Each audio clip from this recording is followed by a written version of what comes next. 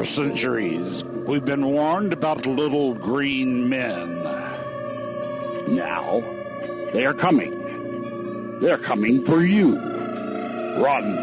But first, shut your windows. Hide your apples. Prepare for the attack of the android. And now, your host and the human leader of the Android Underground, Matt Lee. Dun, dun, dun, dun, dun, dun. What's up, everybody? It's Tuesday, December 3rd, 2013. This is episode 107 of Attack of the Androids. Every week, Tuesday evening, right here, attackoftheandroids.com. That's our site. Check it out. I'm Matt Lee, like the intro said. Joined this evening via the magic of Skype, and it is magical. Eric Finkenbeiner, what's happening? It's a glorious day in Skype land. I like it when it's working. Yeah. And via the magic of Google's Hangouts, Nick Carroll from Texas. What's up, Nick? Hey, guys. Glad to be back. Good to have your back. What should we start out with? Did you guys see, of course, Black Friday happened, Cyber Monday, sales abound. Motorola's website not handling the traffic so much to the point where they actually issued an apology. Which, I mean, you're Google, right? Like, how does your site go down at that point? I could understand if it was still just, Motorola, but, like, is that just showing that Google hasn't put any infrastructure behind this and they're still just kind of coasting on what Motorola had in place? Or, I don't get that. Like, how did you... Matt, have you ever bought something from Google when, during any important, launch, the announcement of a new Nexus device? It always goes down. I guess I never have, the only thing I've bought actually from Google was storage space for Drive 5 years ago when it was super cheap. But all of my devices have come from carriers for subsidy's sake because, I'm poor. But yeah, we do stories on it every time it happens, and it always seems like every time they push, there's some sort of problem. But that's just tech for you. I mean, it happens. No, I mean, it shouldn't happen. Are we at the point you would where... think that for a company who handles the load of the internet... Right? They can't handle Black Friday. We are kind of at that point, right, where we should have this stuff figured out well enough to serve the majority of the online population at any given time. But not so much. Think. Not so much. I mean, Richard Hay would probably have been, great to chime in on this if he even would. Which is that you would think that they would that they could scale. Typically the Motorola site only takes up X amount of processing power, but then if it needs more, it grabs it from available. Google has a surplus, I'm sure. Well, and that's what I was saying. Is that just showing that perhaps Google hasn't really put anything into that side of it yet? I know they're working on their own infrastructure system. I can't remember the name of it, but they're working on their competitive service to Amazon Web Services, where it's like a scalable cloud services, and you just sort of expand the computing power of your the engine. Website. What the engine to it, yeah. The analytic engine or something. I forget what it's called, but yeah. But apparently it's not done yet. But you would think it would get better over time, So. Well, and it will, and the traffic is larger over time, so it has to kind of to keep up. But maybe they should have hosted it on a Squarespace or something. Who knows? Whatever. You know what I can imagine though is that, I've been through a very big merger of two big companies before, and it takes years for all these systems to get integrated.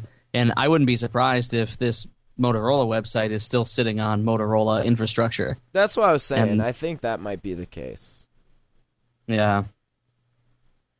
Well, but what's good about this though is that they're redoing the was it $150 off promo? They're redoing it starting tomorrow on Wednesday, and then they're going to do it again next Monday. So if you did not get a Moto X and you want to get you want to get one either on contract or off contract. And what was the big deal? It was a $349 Moto X off contract, so just straight up open. Here it is. Yeah, and that's really good. That is Nexus 5 pricing. $349 for 16 gig, $399 for 32 gig. That is really, really good. I like that. And you can have orange buttons. Well, I'm sold. I like the article on The Verge here. It says CEO Dennis Woodside has issued a formal apology to disappointed consumers everywhere. Quote, "We owe you an apology. I want you to understand what happened and what we're doing to rectify the situation."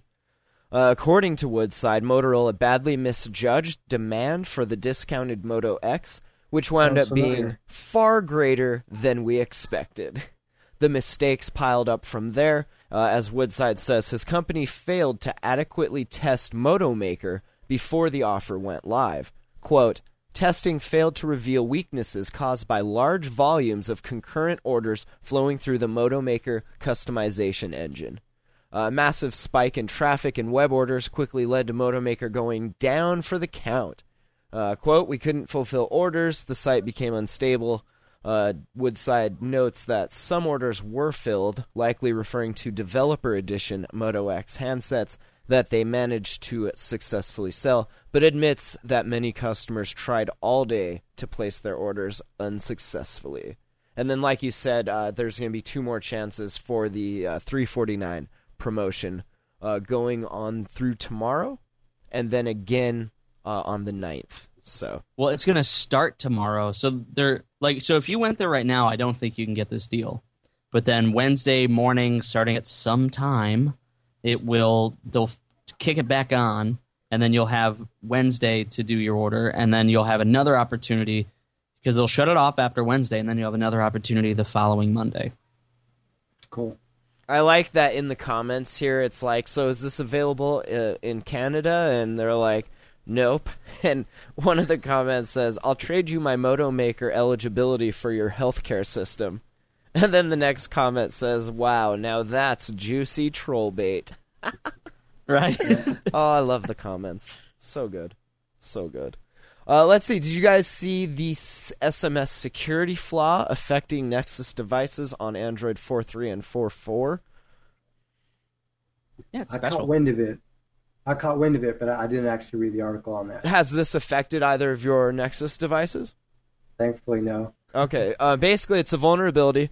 It will render your phone useless by sending a particular type of SMS message. The phone is forced to reboot and in some instances reconnect to the mobile data service. With that, users may not know their device hasn't reconnected, essentially making it useless. By sending bulk flash SMS messages. Now, this isn't Adobe Flash, right? Like, this isn't an embedded Flash file, right? This is a certain type of SMS. Yes. Sometimes referred to as Type 0 SMS, the device forces itself to shut down. Upon relaunch, the device may need to reconnect to mobile data connectivity via unlocking the SIM card. If a PIN is required to unlock the SIM and the user is unaware, the device is left dormant until you go in and unlock. During the downtime, of course, the phone can't make or receive calls, messages, or access anything. It's basically just a just a screen at that point. Bogdan Alicu this story's is better. The developer that discovered it, Bogdan Alicu. He also notes that on rare occasions, a reboot does not occur. In those instances, the phone will reconnect itself, allowing for messaging via SMS and phone calls, but mobile data will not until you manually reboot the device. I'd be curious to see if sometimes this happens during handoffs and you have to force it into airplane mode and then force it back out, and that'll cause it to reconnect. But yeah, that's kind of interesting. What were you going to say, Eric? The way that this was being presented at first, people were saying reboots the phone and you lose your data, and that could have been handled better because it, like, when I first read like the headlines on this, I thought it was going to reboot my phone and then wipe it. But in fact, you just lose access. You lose access to your mobile data network. Oh, connection. you thought it was like data, like all of your data. Like my data partition. Your data. That would have been one heck of a vulnerability. Not your Yeah, connectivity. No. Right. So one other thing with this is that the Flash SMS, what I believe this is, would be like if you guys have ever had to like send messages to your carrier, either to like refill on minutes or check your usage or whatever. Sometimes you can text them, and what it does is it sends you back. It doesn't send you back a text message the way that you think it would. It sends back like this like pop-up message that's clear and sort of like it's a little transparent, and then you just say, hit the back button or whatever, and it goes away. So that's the type of text message. I don't think I've ever seen that. Interesting. Yeah, so it's a little different.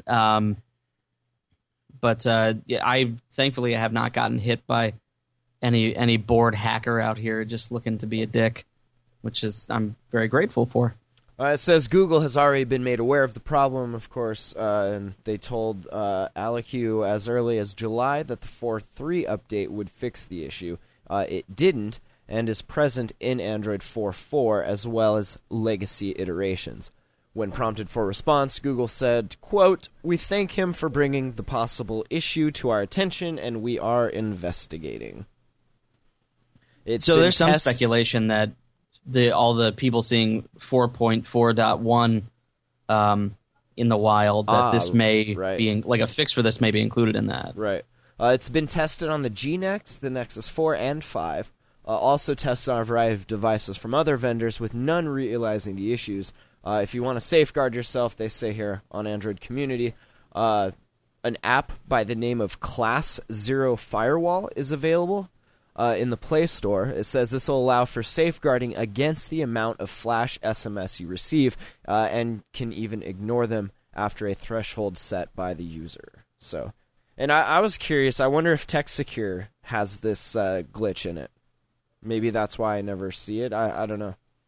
Well, I don't think it's I don't think it's the messaging app. It's a system that handles this. Right. Yeah, it's like the messaging framework of Android. Right. Gotcha.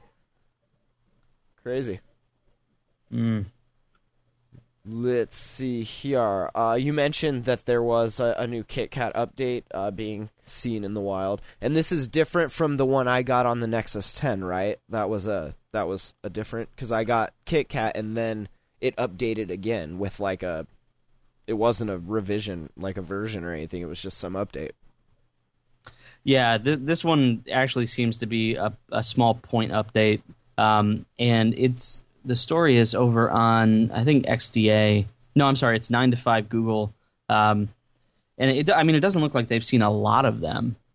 They have the counts that they're getting. It's like 13 Nexus 4s have shown this, and 26, Nexus 5s have shown it. So it's still a very, very small number.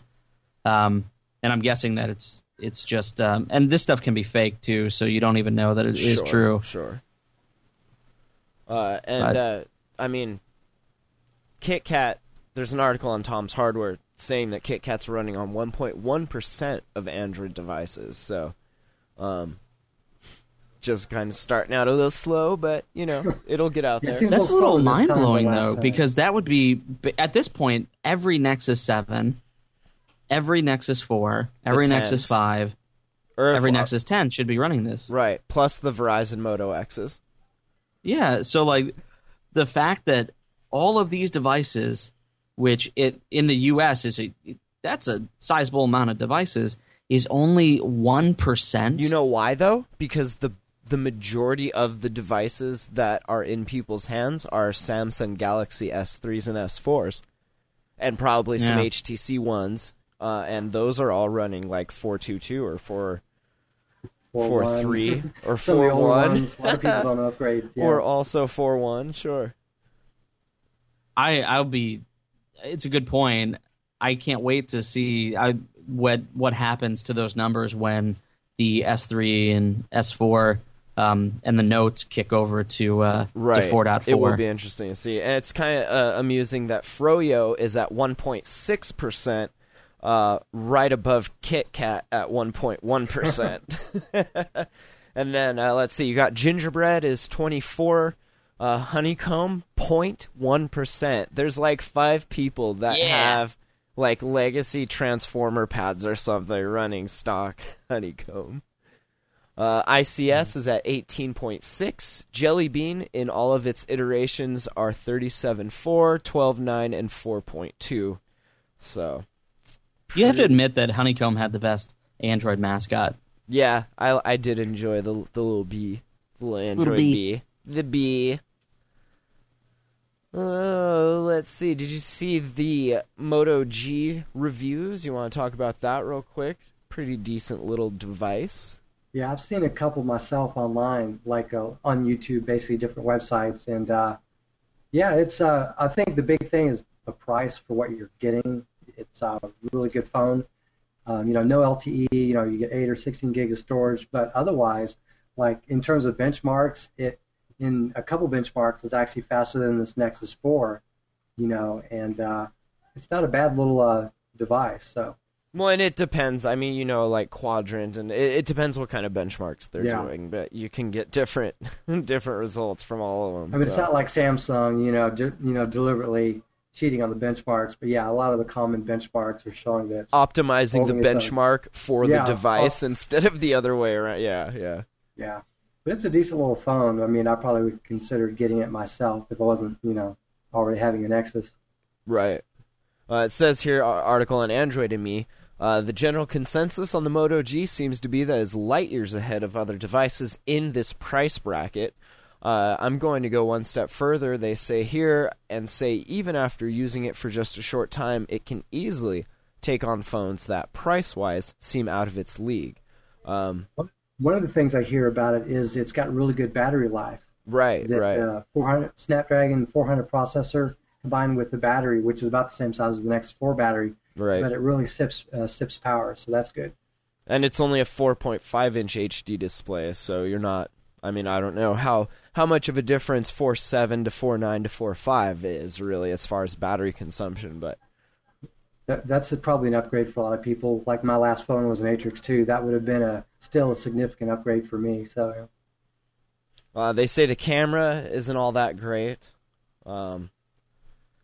It's good enough to snap a grainy picture to send to your mom, or maybe even post a filter-slathered Instagram pic, but it won't be winning any awards. Well, that's what Auto Awesome is for, right? Exactly. We'll handle it after the fact. Okay, Google, enhance. Yeah, exactly. And then they say there's the lack of LTE. There's no getting around this. If you want ultra-fast data on your phone, you can pass on the Moto G. If you feel like you can live with HSPA Plus and Wi-Fi, then don't let it deter you.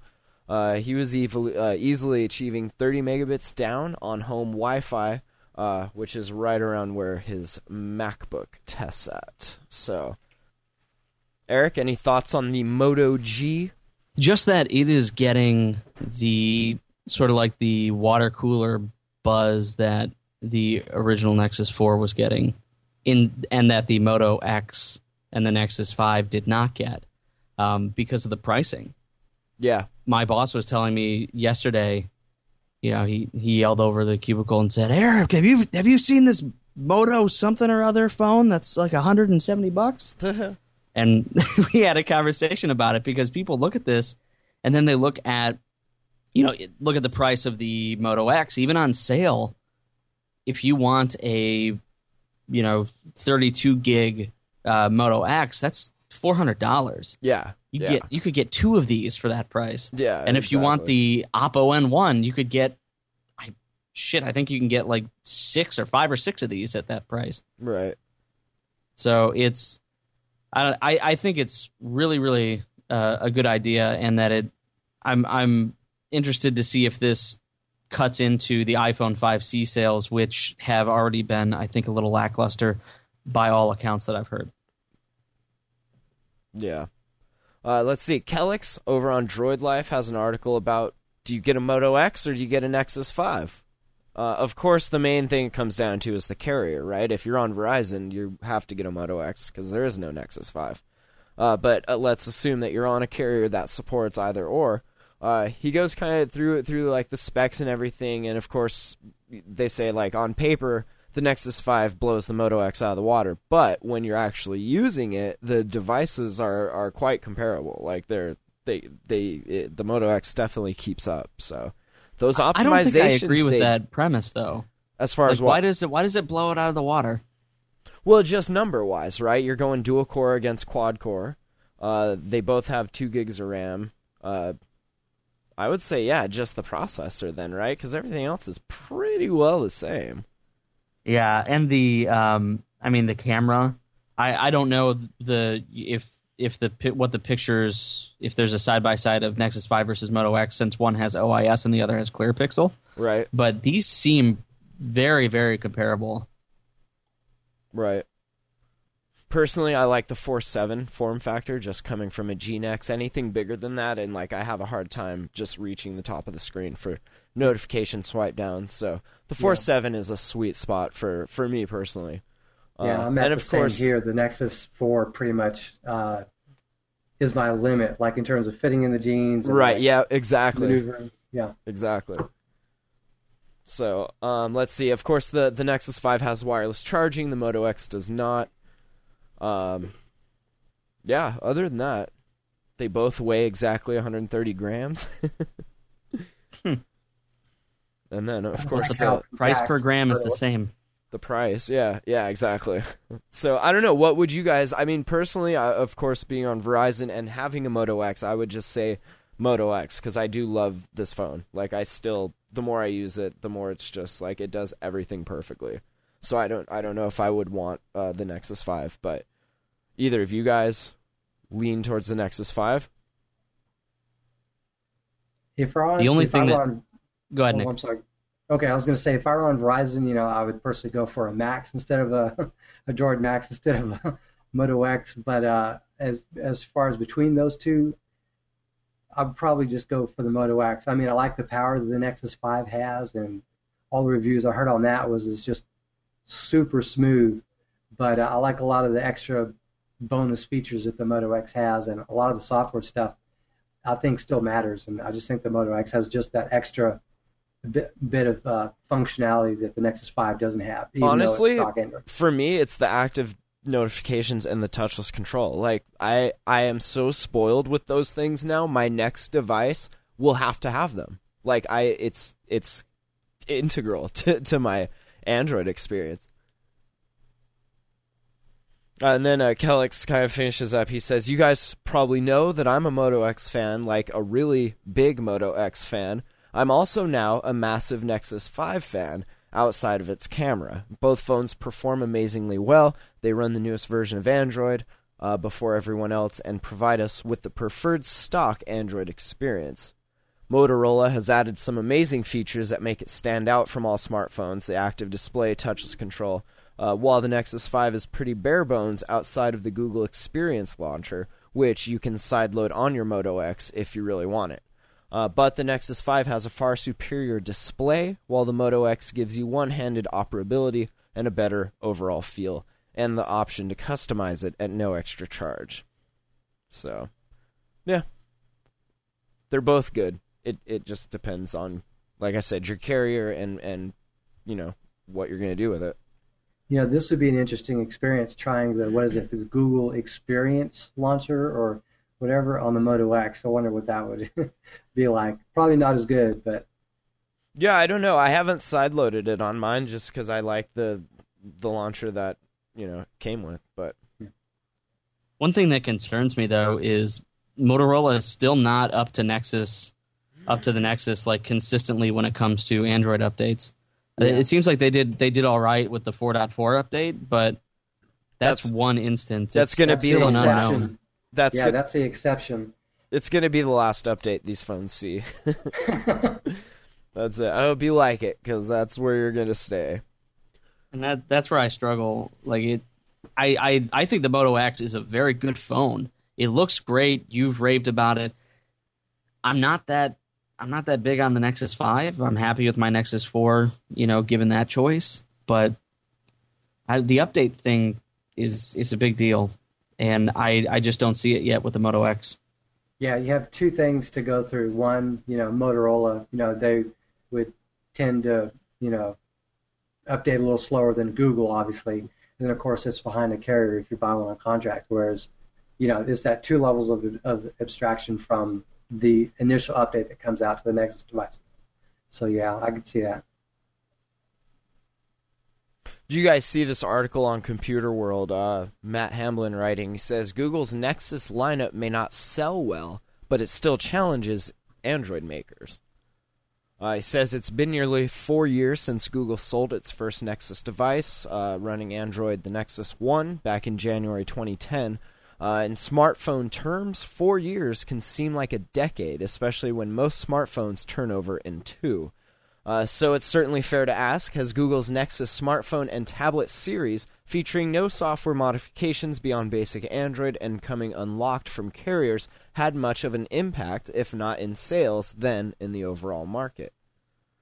During the last 4 years, the total Android market, including devices made by several manufacturers, has grown to dominate global smartphone sales, reaching about 80% of the market, while Android on tablets outdistance iPads in 2013, according to IDC. They say Google... Oh, yeah, go ahead. Discuss. I think the greater impact of the Nexus lineup is more on pushing not developers, but pushing, well, maybe to some extent developers, but pushing the industry, like the manufacturers, the OEMs of, the Android OS, Android phones, pushing them to build better phones, because it seems like there are a lot of crappy phones just a few years ago, like really crappy, and that's why you got something like the iPhone that can just take off because it's premium in a world of not very good phones. And so it took Google, and not just Android, but their own lineup of phones and tablets to sort of push the industry into creating much better hardware, not just their own custom software on it. Because, Android was rough when it first came out, and the manufacturers really had to resort to putting their own skins on it, But I think Google and Android, their impact has been more in pushing the hardware than just the software. So, well, I think it's both. I mean, there's definitely a heavy emphasis on the hardware, but if you look at the way that Google and a lot of these other companies do business, is that they'll have like for apps, they have developer relation people. They have, what they'll call like developer evangelists or tech evangelists or whatever the buzzword is. And the whole idea is to have somebody from the company who is pushing, like who is the major influencer in Android, who is Google. Even though it's technically like the Open Handset Alliance and things like that, but Google is really pushing Android itself. So it's getting them together in the same room with these hardware people and like getting down to the nitty-gritty and setting the stage for what is the gold standard for Android going forward. That's why we see a lot of these phones nowadays are, I think it was with the Nexus. The Galaxy Nexus, I think, was the first Nexus phone that took away the SD card. And that was 2 years ago. And now look, like we're losing SD cards on most of our top of the line phones. And it's because Google set the gold standard. And if you have more than 16 is probably baseline now. I don't think an 8 gig device is cutting it anymore. But a 32 gig Nexus G-Nex, you didn't need any more storage. But back in the day, you did need it because all the devices were only coming with 8 gigs. So and the networks weren't that great either. So the whole cloud idea, at least in the States, was still a little bit difficult to navigate. Do you think that the evolution came from Google setting the standard with the first Nexus devices? Would we be where we're at now as far as tablets, like the Samsung Galaxy Tab 10 and the new Nexus 10 that's coming out soon, hopefully? Would we have gotten to that greatness if Google wouldn't have had the Nexus program? Would we still be rocking crappy skins and bulky hardware, or what? Yeah, I don't think so. And I think another thing is they've done better than Microsoft, for example. Microsoft makes a tablet and their OEM partners like, whoa, hey, you're a competitor now. Yeah. Whereas Google makes a tablet, and you don't hear that from the Android OEM. So I think that's kind of interesting. But Google's done better than Microsoft, for example, with that. So that's because the Nexus phone, it's not the Google Nexus 5. Well, sometimes it is, but it's the LG Nexus 5. Like Microsoft, aren't they? Isn't like their Surface tablets? They're just their Surface. It's not that's true. The Acer Surface. That's a good point. So that's probably got to take the wind out of some of their partners when it comes to that. Yeah, like Google, they're not really stealing thunder as well. And like with the phones that come out, like they don't, like they are the 1% perhaps of the market in terms of Android, as opposed to like Surface. That's probably a huge percent of the market of Windows tablets because there are so few of those. So I don't know. Yeah, and to your question, Matt, about would we be in this same place? I think we probably would eventually have landed. Somebody would in have the same there, area. Right? Somebody would have got us there. It would have taken years because it would have been solely based on trial and error, and sort of corporations looking at each other and saying what worked, what didn't work. Instead, Google sat down with these manufacturers one at a time, and as they do a Nexus device, they're thinking through these long-term strategic questions and figuring out what is going to be the design standard in 1 to 2 years. I'm glad that they did. I like my Nexus 10. I want a new one. Yeah, they're good devices. Yeah, for sure. This is like a 3-page article, so we'll throw a link to it in the show notes at attackoftheandroids.com if you guys want to read the rest of it.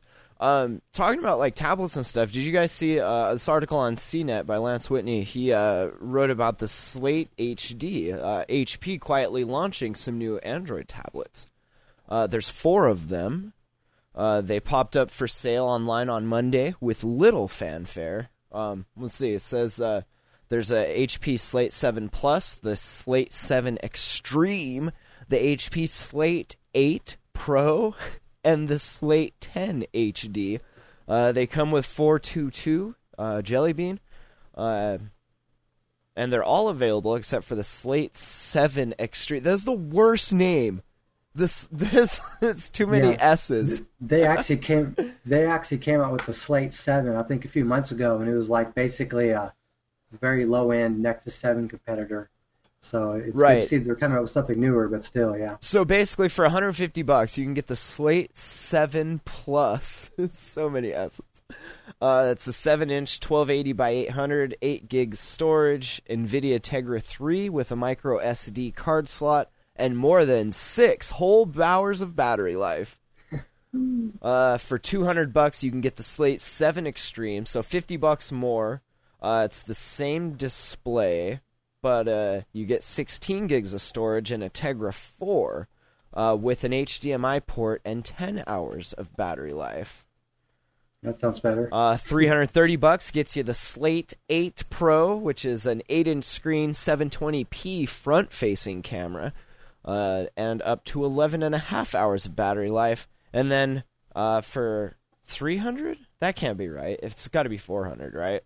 They say in here $300 for the Slate 10 HD, which is, it's got to be $400.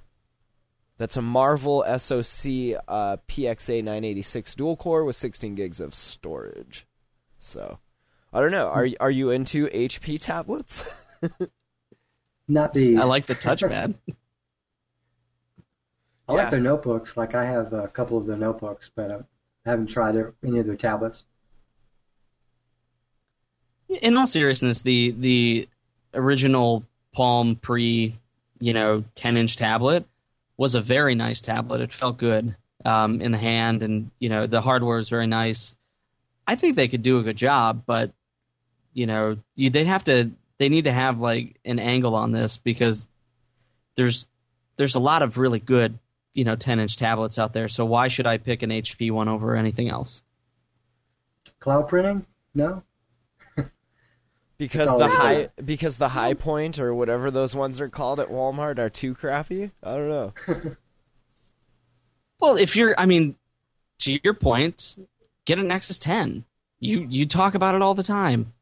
And now they're on sale. Like there was something over Black Friday, I think, where you get a Nexus 10. I believe it was the 16 gig version, and it was like from like an official. I think it was like an official refurbisher on eBay or something like that. You could get it for like $300 with a $100 gift card or something like that. That's awesome. If you're gonna get a tablet, get that. Yeah, that's sure. better. I've gotten tons of great use out of this thing, and yeah, I definitely want to save up and get the new one when it comes out. But good try, HP. I mean, good try. The only thing I could see them being somewhat successful in is if Android tablets do better in enterprise. There are a lot of companies out there that they'll do a deal with to where all their computers are HPs.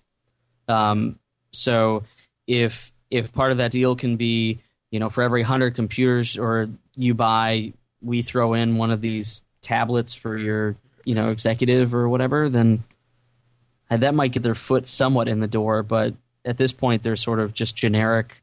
There's nothing special about them at all. I think just availability will be something. If they're just in all the Best Buys and Walmarts and stuff like that, honestly, a lot of people that aren't tech heads will be like, "Ooh, this looks good. Ooh, it's a tablet. Ooh, I can afford it." And they'll get it. So affordable. And they'll say, "Oh, it's tablet. HP. I know them." Yes, pretty much.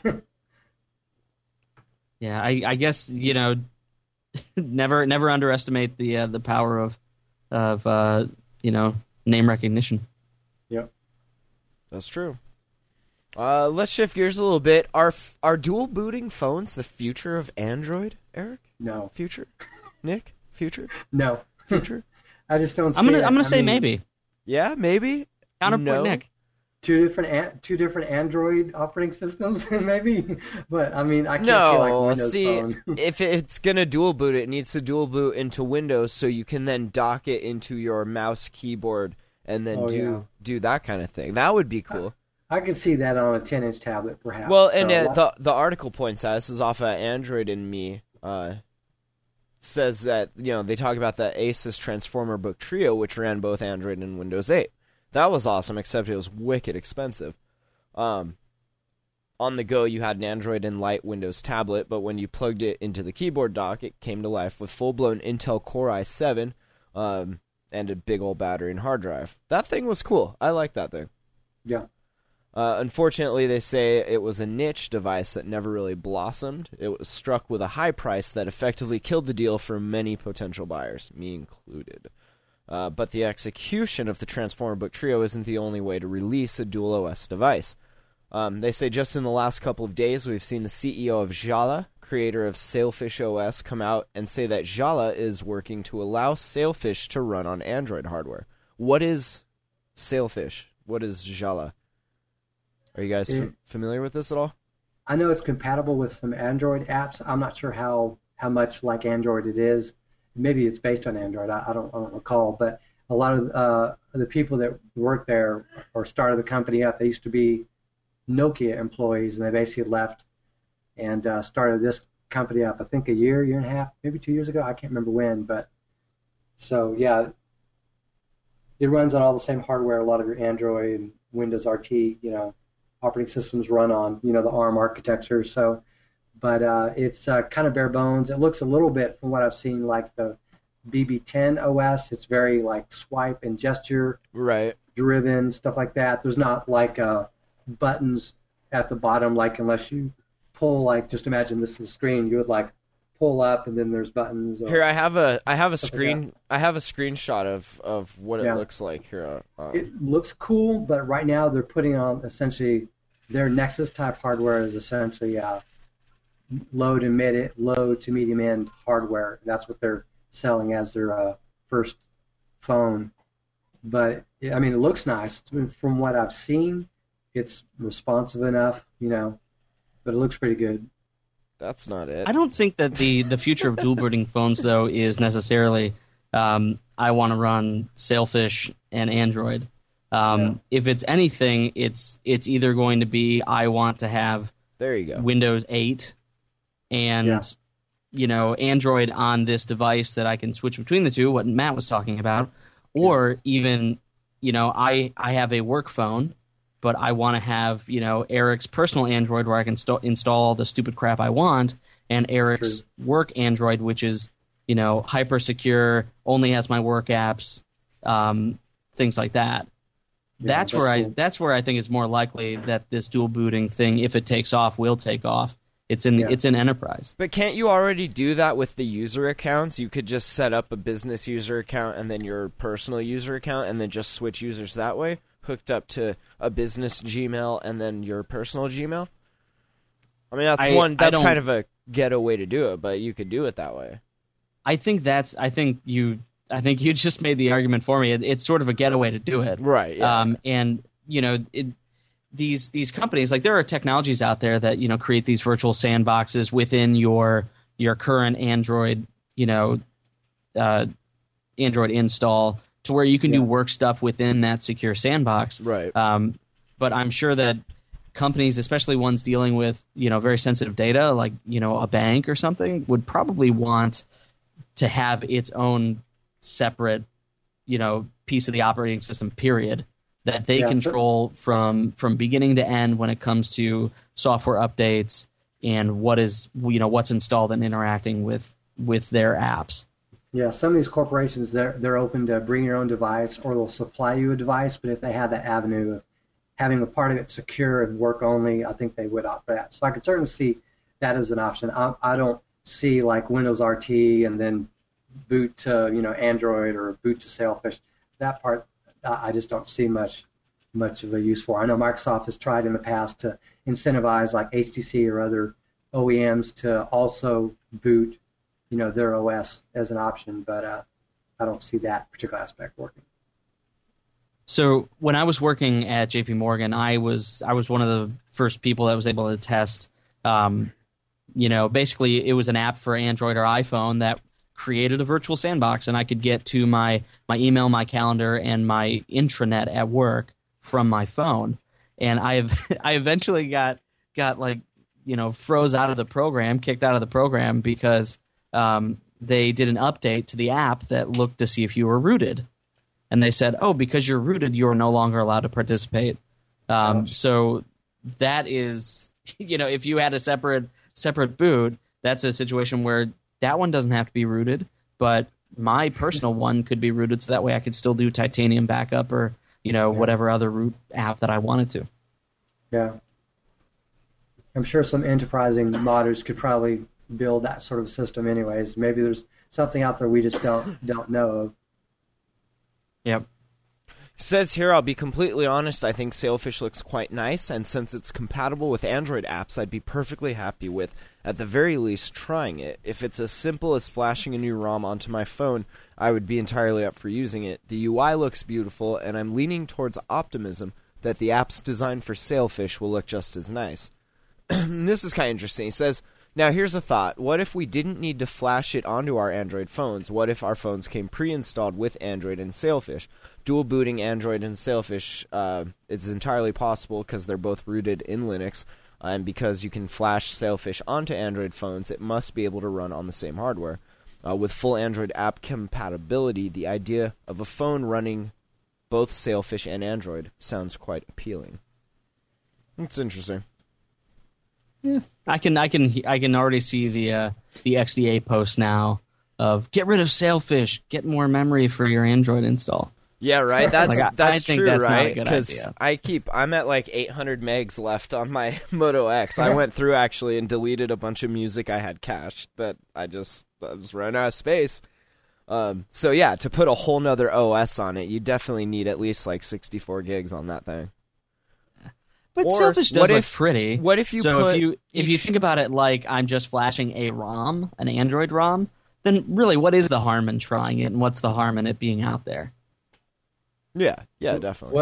What about like is there a partition where all the files go where both operating systems can access equally? If that's an option, how much does that take away? Does the operating system take away from that space? I don't know. Phones look kind of cool too. Yeah, it looks like that gum that has like 2 flavors in it. Yeah. What was that called? Now that you mentioned Fruit Stripe gum. Oh, man. Let's see. The Oppo N1 with CyanogenMod coming in December 10th for $600, $599.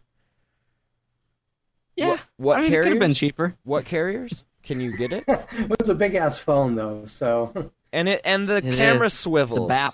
The camera swivels. I mean, come on. What more could you possibly want? That is a big ass phone. I am seriously considering this. I just need to figure out how to ask my wife Nah, if don't. I'm allowed to do it. You know I'll how, sell the Nexus 4. That is how much I am like really excited about this phone. I will sell the Nexus 4. Cool, man. 13 megapixel camera that swivels 206 degrees. A 1.7 gigahertz quad-core Snapdragon, 2 gigs of RAM, and either 16 or 32 gig storage. 5.9-inch 1080p display. And a 12-centimeter touchpad. Touch. Giggity. On its rear. Giggity. That is meant to help. That's kind of cool, right? Because, I mean, you touch the back And it's of your got the clicker. phone all the time. Yeah. I forget the name of the clicker, but it has that. Huh. I wish that the, it were a little the cheaper, device. but it is honestly not that expensive when you compare it to a typical unlock price. That's a which top can of the be line like, phone unlocked, unsubsidized. That's the price. That's the standard, right? $600, man. New S4, $600. New HTC One, $600. and it's backed by CyanogenMod when it comes to updates. So unless they get this new hardware partner and just completely drop the ball on the N1, this will probably run the latest version of Android, sooner than most phones. Right. Yep. If you get the non-CM one, it comes with Android 4.2.2 with Color OS. But then, of course, you get the option for CyanogenMod directly through the device's stock recovery, or you can get the pre-installed version. What next? Just to mention, the Color OS, it actually is kind of like, what is it, the Google launcher, the Google Experience Launcher. They're kind of similar in terms of really big icons, very friendly, simplistic design. So it's kind of, Color OS is, maybe it's not as up to date as, some of these other operating systems, but that's not actually a bad operating system. I'm not sure how the Chinglish is. That's what they call it, the Chinese/English. That kind of gets littered. Do they call it that? I've heard one person. Chinglish? English? A CNET reviewer call it Do you that, pray yeah. English? I thought you called it English, like the game. Well, there's that, but it's was it's in confused. China, and they have English in China. Then it's a little different. So I'm not an expert in that. I Don't see give what me you in. mean. It's like Ebonics, But, Eric. No. It's Yeah. I get it. Like it the It's where like you're in 'cause China, and there's an option to view English, and you're lucky some of the characters are in English, that kind of stuff. But anyways, just makes sense. yeah. I'm done. Sorry. I thought you were being racist. You were just being precise. No. You couldn't see it, but I was using air quotes when I said that. Oh, okay. But For our it's- listeners, that's what air quotes sounds like. Sure. Yeah. Sure. All right. Before we do app picks, did you guys see this? Is cool. I don't know who threw this in the doc. Do you guys remember that old HTC HD devices? Like what they had the HD and the HD2 or something. Yeah. It was like it wasn't their. I don't know. It was back when Running Windows Phone. Yeah, Windows 6.5? Mobile. 6 No, or it was something, yeah. it was before Windows Windows Mobile. Phone, because this is what my old my HTC Vogue was running. Was Windows 6. But yeah, somebody got Android 4.4 running on it, which is crazy. People are ridiculous, and they have a lot of time on their That's hands. so awesome. But I just thought that was cool. We'll throw a link to it in the show notes at attackoftheandroids.com. It's off at Android Authority, so. It's so weird how That's like awesome. just weird phones will get a cult following like this, like Yeah, the yeah. HD2. Yeah, totally. Yeah, it's one thing for the original Nexus or something to get it, but an HD2 from HTC, yeah. Yeah, I mean, just the fact that it came with Windows Mobile, and now they got KitKat running on it with the latest version, accounting for 1.1% of all Android installs. Oh, that's awesome. Let's see, Android 4.3 Jelly Bean CyanogenMod 10.2 stable now available for certain devices, and Android 4.4 base nightlies coming soon. What devices are supported here? Most of them. all the Nexus brands, and pretty much every high-end device that was released in the last 18 months, they say here on IB Times. So all of your Galaxy S4s, maybe the S3, I think they have it. I don't know. The HTC ones, stuff like that. Yes. So, Matt, do you want to talk about Republic Wireless before we go? You know, give our listeners an opportunity to take some shots? Only if you drink. Sure. What's going on? They got the Moto X coming out on Yes. Republic Wireless. That's pretty cool, man. We talked about this before, that they got the Moto X. It was a big deal because your other options were the Defy Optimus XT and the Optimus. Remember when they first came out? Optimus. It was the LG Optimus. The Optimus Prime, yo. Not exactly many head turners there. No, but the now cool they thing have- is that it was Republic Wireless, and it was like this cool new way to get your phone on, you know? Yeah, and it was cheap. Yep. Like $5 a month is the cheapest plan. That's cheap. That's pretty So- cheap. That's pretty damn cheap. And to be able to get a Moto X on it, that's awesome. For $300, yeah. Well, and so these guys are, if folks don't know what Republic Wireless is, it is a carrier which is an MVNO that runs off of the Sprint network, and what their little shtick is that you use your Wi-Fi for your phone and for your text, call, and data as much as possible. And it will hop on the Sprint network if you are not around a wireless, a Wi-Fi signal. The idea is that the majority of your time is spent at home or at work where you have Wi-Fi, and then the time that you're in between or on the weekends or whatever, then you can use the Sprint network.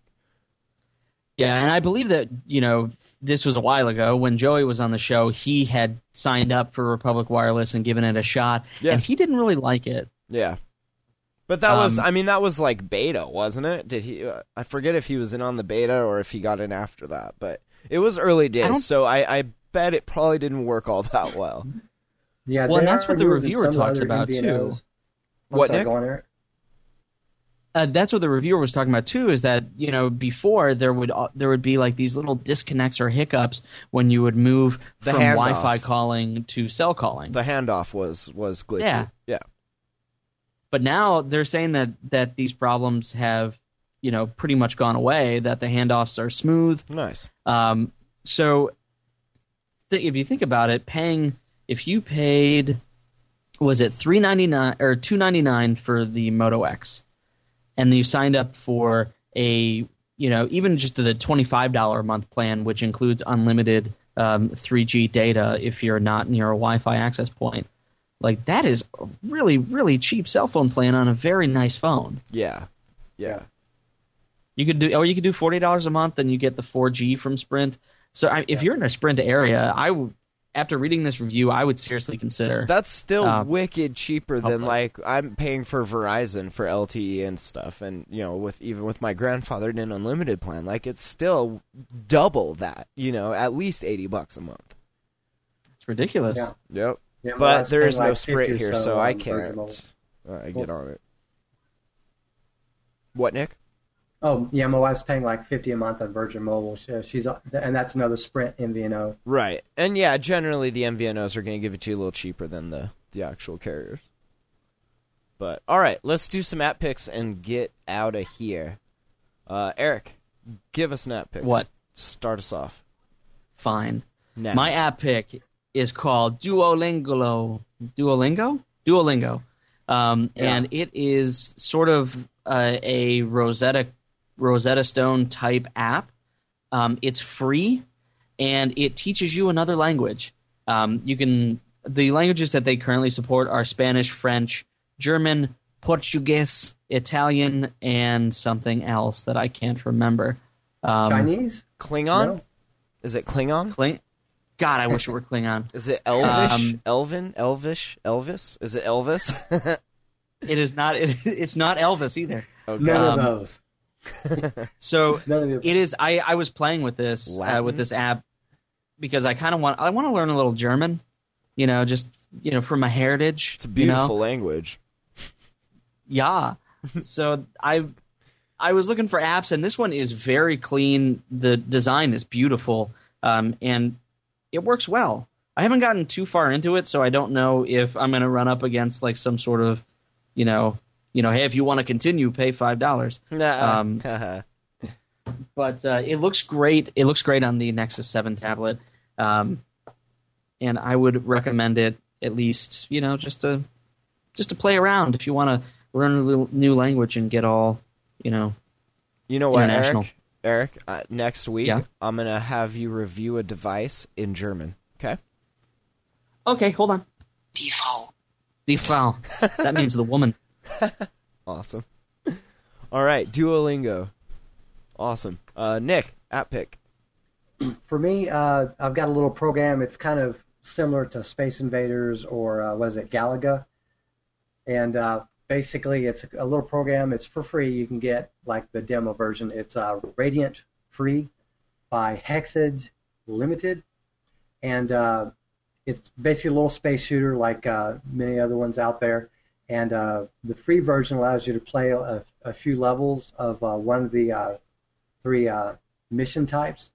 And you basically just shoot a bunch of asteroids and or aliens. Let me see if I can show that. I won't be able to play this at all because I don't have Matt's mad skills. Casual. I can show the screenshots from it from the Play Store, too. Yeah. But it's pretty decent. You can basically move around and shoot a bunch of things or avoid asteroids and stuff. And it's actually pretty fun to play. It's not terribly hard, at least the levels I've played so far. And it's very bright. It's even playable on a phone. Although I prefer It looks to play it on the awesome. Nexus 7. I Yeah. like Galaga. Like, I'm a mad, huge Galaga fan, so I'll have to check this out. Apparently over 300 levels and episodes. That's what they're called. There are 3 different episodes. Some But of it they're, looks like Space Invaders, and then some of Yeah. it looks like Galaga, and then there's bosses that I don't even know what. But Yeah. that's pretty cool. It's pretty cool. There's 3 different difficulty settings. There's a lot of different upgrade options. Oh, 2 other things I think are significant. One, it's got support for the Moga controllers. Oh, nice. The Shield and Nyko and all that kind of stuff. Yeah. You can remap the buttons. Also, it's got the full screen mode. You know how like KitKat 4.4, you can have apps that go full screen. This will do that as well. So, and you can pull down, and there's the. Let me see if I can show it here. But you can pull down, No. and the little buttons at the bottom show up. So it's pretty intelligent. So I like it. Notifications and all that. So pretty cool. And the full version is $2, $1.99. But try the free version, see if you like it. If you like it, get the pay-for version. So that's it. Radiant Free. Good deal. All right, my app pick is the second version of not one of my favorite games, but one of the more coolly designed and playable games. Like I showed you guys this back when Not first came out. My app pick for tonight is Not 2. So it's just the second version of Not, and this is that weird game where you have to rotate your tablet all around and it changes direction, and oh man, it's really fun. You play with gravity basically, and you're like this. That just seems like a pain in the ass. It's so fun. You have to have a tablet. I couldn't do it on a phone, but in the tablet, like you're constantly spinning it around, and yeah, it's a cool game. It's a cool idea, and yeah, you're a shadow kitty. I mean, what could be better than that? So, Not 2, check it out, Naught. Yeah, I like it.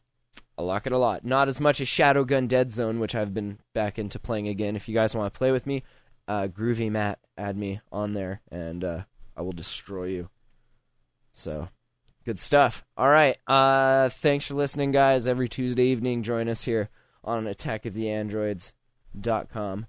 Wednesday, Yats. Thursday, Point and Shoot, smartphone photographer hangout. So check us out online and subscribe in iTunes and hang out with us throughout the week on the Google Plus community. And we have our own YouTube channel, so make sure you subscribe to that. All the links are on our website at attackoftheandroids.com. What's our email address, Irk? Well, if you would like to give us a question, comment, concern, or just be our friend, you can email us at show@attackoftheandroids.com. That's right. We don't have very many friends, so be our friend. And check out androidheadlines.com. All right. Thanks for listening, guys. Leave us a message at 406-204-4687. Any Android questions you have, we'll be happy to answer them and help you out. So, other than that, we'll catch you next week. Have a great night. Good night. Bye-bye.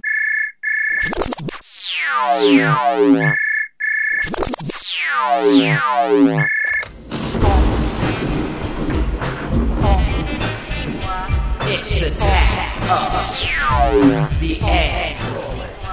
It's Attack of the Androids. Thanks for listening to Attack of the Androids. attackoftheandroids.com.